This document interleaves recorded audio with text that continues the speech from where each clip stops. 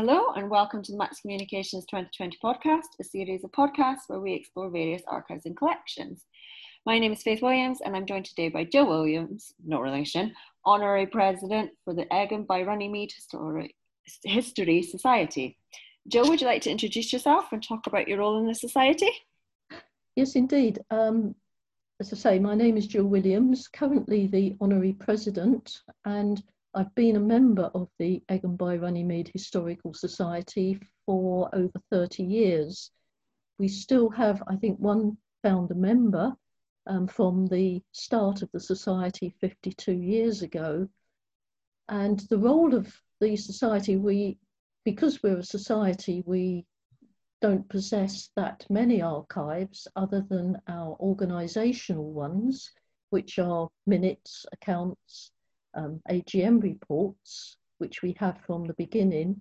But our main archive would be our newsletters that have been produced from a very early stage in the society and which cover archaeology reports, local history reports on research on buildings, on people, events, and also cover current news of the day, such as planning applications that might be concerned with conservation of buildings. The society was actually founded with an archaeological interest because Egham High Street was being developed in the 1960s, and this meant that many historic buildings were going to be demolished, and there was a drive and an interest to see what was going to be lost, what could be gained from this loss. And then after the archaeology, of course, came the local history research that would encourage the context of the building, and we've sort of gone from there. So we have collected a number of archives, and say principally our newsletters, which I think we have just over 550 in hard copy form. And apart from these, we have things like indexes, the memories of our members, many of whom are long-standing residents of the area, which we've expanded over the years to include not only Egham, but Englefield Green, Virginia Water and Thorpe, and of course the association with Runnymede and Magna Carta. We also have some of our local history talks, which have been recorded. They're currently on two cassette tapes, but this is something that we can convert into a more modern format. And our newsletters are currently available if people can call into our research room, which is in a grade 2 listed building in Egham High Street called the Literary Institute. But we are limited for opening hours because we are, as a society, all unpaid volunteers, so we only have a limited amount of time that we can actually be there. But we can, of course, take inquiries via our website and our email address. So I hope that puts into the public domain what we are trying to do, and then perhaps we can discuss what we're doing currently. Is that okay? Yeah. How many people are who form up the society then? We have between 80 and 120 members, and a committee of 10, I think, at the moment, who are generally the more active members. But anybody can contribute, and a lot of our members do respond to articles in our newsletter, and often we appeal to them for their background knowledge, because none of us knew everything when we started. We've all had to learn, and we try and make the fullest use of any resources we can, whether it's memory, other archives such as museums, the Surrey Archive, and wider archives like the National Archives. So we try to use as much of our the resources And of course, the fact that much of it is now online does make it easier in some respects. But we also find that our inquirers almost think we can pick stuff off the shelf and hand it to them, and to do some in-depth research can take quite a time. We don't charge for our research inquiries. We do that for free as a public service. You have quite close links with the Egham Museum, right? Yes, we did. We as a society founded the museum in Egham, but some 10 years ago they split themselves off to function as a separate organisation. So we are now two entirely separate groups, although we meet on the same premises, and therefore there are quite close links, and the society is still a patron of the museum. What kind of information do you have in your newsletter then? You've been printing it for quite some time. Yes, there's material. One of our earlier researchers really considered that anything after the Tudor period was modern, and was had a great interest in very early medieval history. So we perhaps get batches, depending on what the member's interest is, batches of work on certain families, as I say, sometimes on houses or other properties in the area. And these are usually the two main areas that we get inquiries about: people whose families came from the area and they would like to find out more than just their births, marriages and deaths, perhaps where they lived. Sometimes we can supply a photograph of the house or the road, at least, that they came from. And with people spreading wider and wider across the world, we get inquiries, from all different parts of the world. On one occasion, I actually had two Australian chaps knock on my door, saying one of the local shops had said, "This lady can help you," and their ancestor had emigrated back in the 1880s, and by communicating what we had, we were able to fill in some background for them. So that's the type of thing that we do.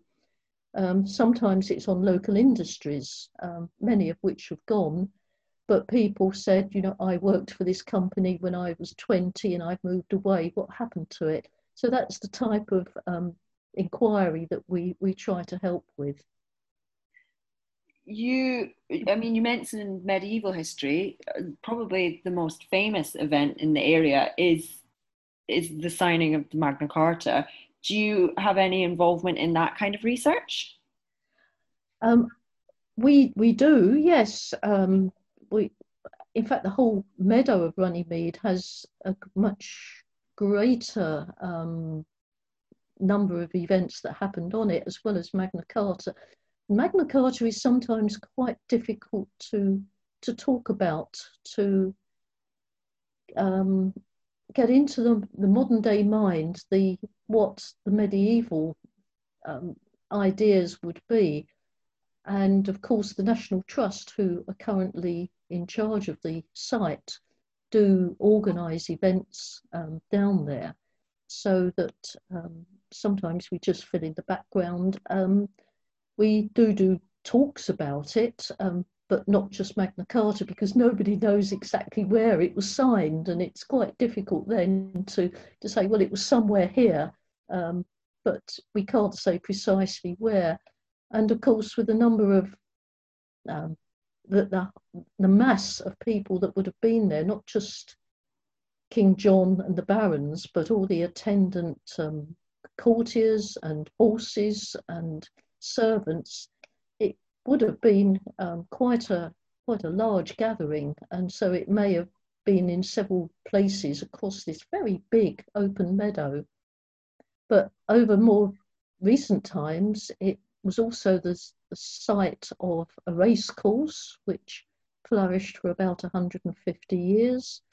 And it's also, of course, close to the River Thames, with the attendant traffic where things would have gone by boat rather than the rather doubtful roads at the time. So the whole area is interesting, not just from Magna Carta's perspective, but from the others and the memorials, of course, that are on it. The American Bar Association Memorial, the Kennedy Memorial. Overlooking it, of course, is the RAF memorials. So there's a great deal to see in this area, not just Magna Carta, but all these other events that went on. So that sort of tries to put it into a wider picture. Do you, as a society, you've mentioned the local museum, but do you have links with the National Trust? There's the University of London up the road, there's Holloway Sanatorium. Do you have links with them? Well, we do, yes. Particularly, my husband worked for Royal Holloway for many years before retiring, so that we do have links, and we still, as a couple, are involved in their Heritage Day events, which take place normally in September, sadly cancelled this year, of course, but we would normally do tours of the college, particularly the Founders Building, the historic areas of the college. And of course, they have their own picture gallery with its attendant curators. So that, yes, we are involved with that. The sanatorium has now been converted to housing, so that's much more limited. But it has been in the past open on Heritage Day as well, and 2 or more of our members have been down there to actually attend to visitors and to talk to them about the history of the sanatorium itself. How much material do you have in your collection? You mean as a society? Yes, yes. It's quite difficult to say, actually, because we have files of cut-ins, say as our newsletters, as indexes, what our own personal research areas are. So it's actually quite a tricky thing to answer, actually, because you can't go along the shelves easily and measure it.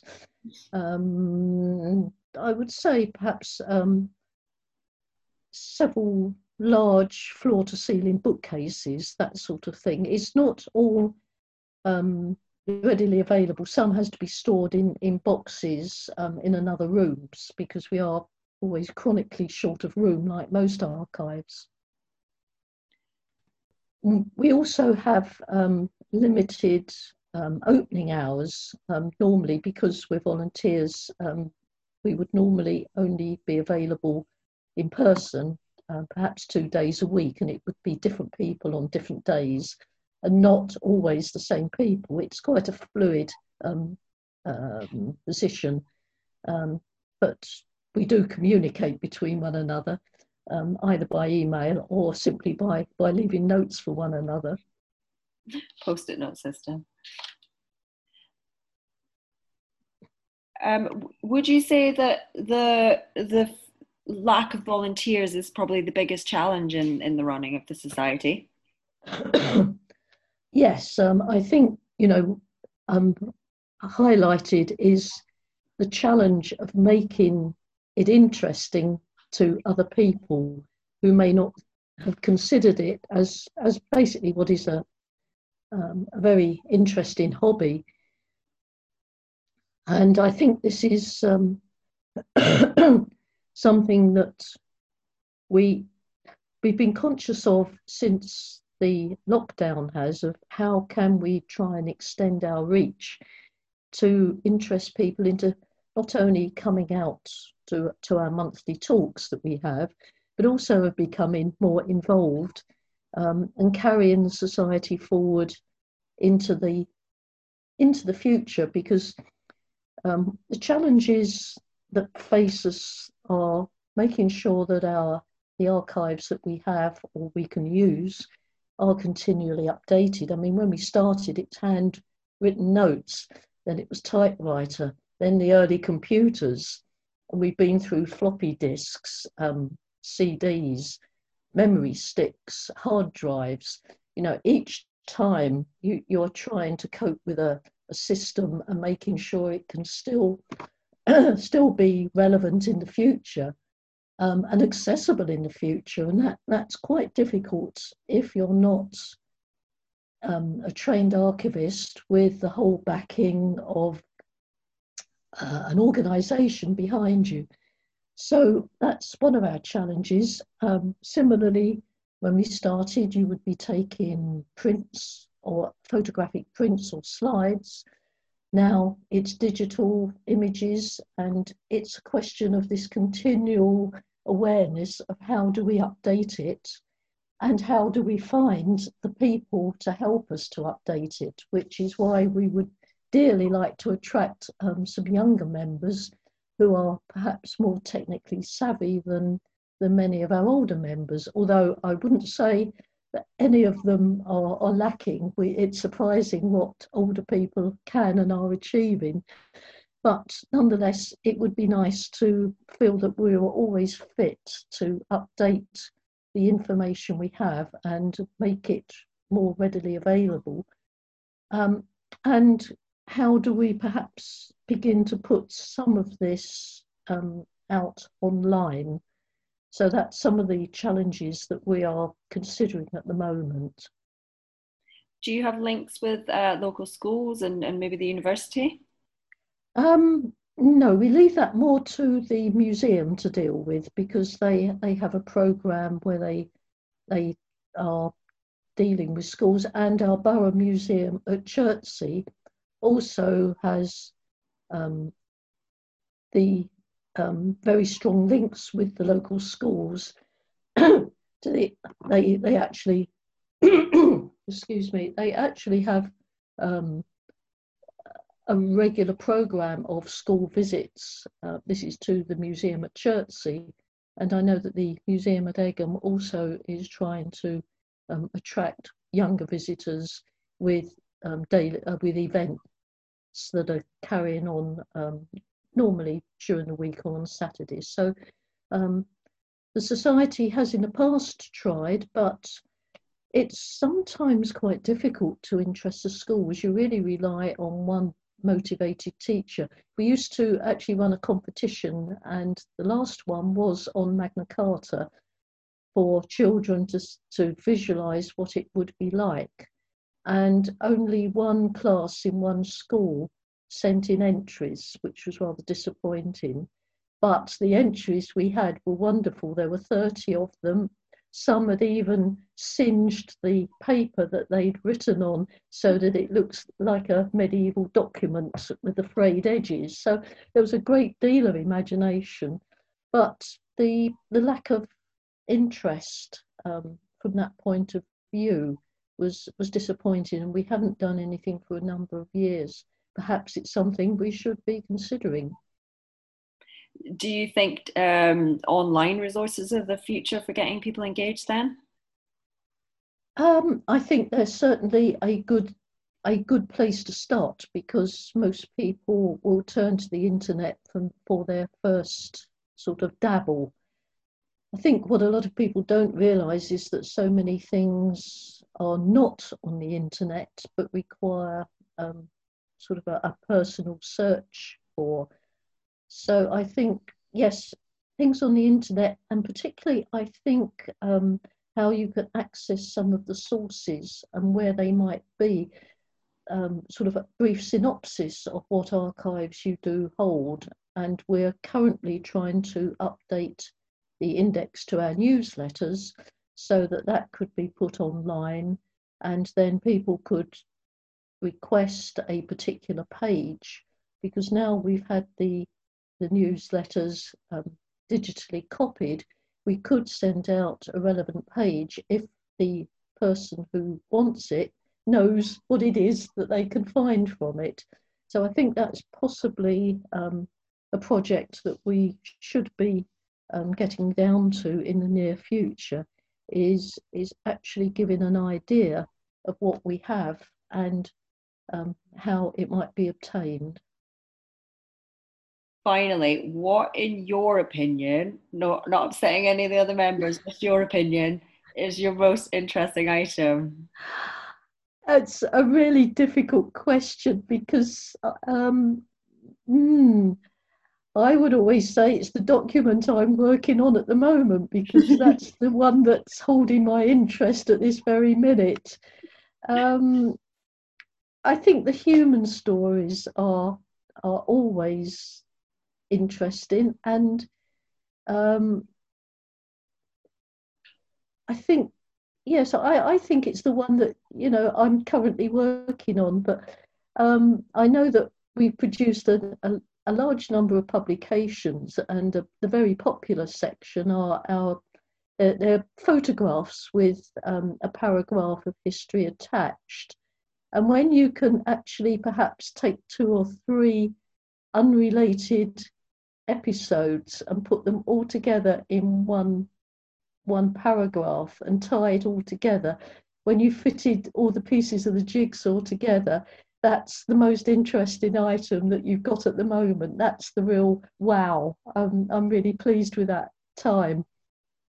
It's a very honest answer. I think, yeah, there's definitely something in that. It's what you're working on now. You're working on it for a reason. Yes, that's correct.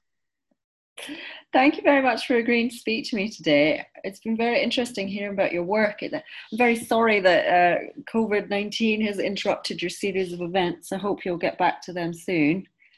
Yes, I don't. We have no future thing, but we are going to try and perhaps have some online um, events, which will be a whole new learning curve for us. But that's very good for our brains, and so we hope that we can meet this current challenge by perhaps putting a little more out there, which we wouldn't have considered up until now. So the future, has got some interest for us, and we're going to do our best to try and, meet the challenge. I look forward to seeing what you come up with for sure. Right. Okay. Thank you very much. Thank you, Faith.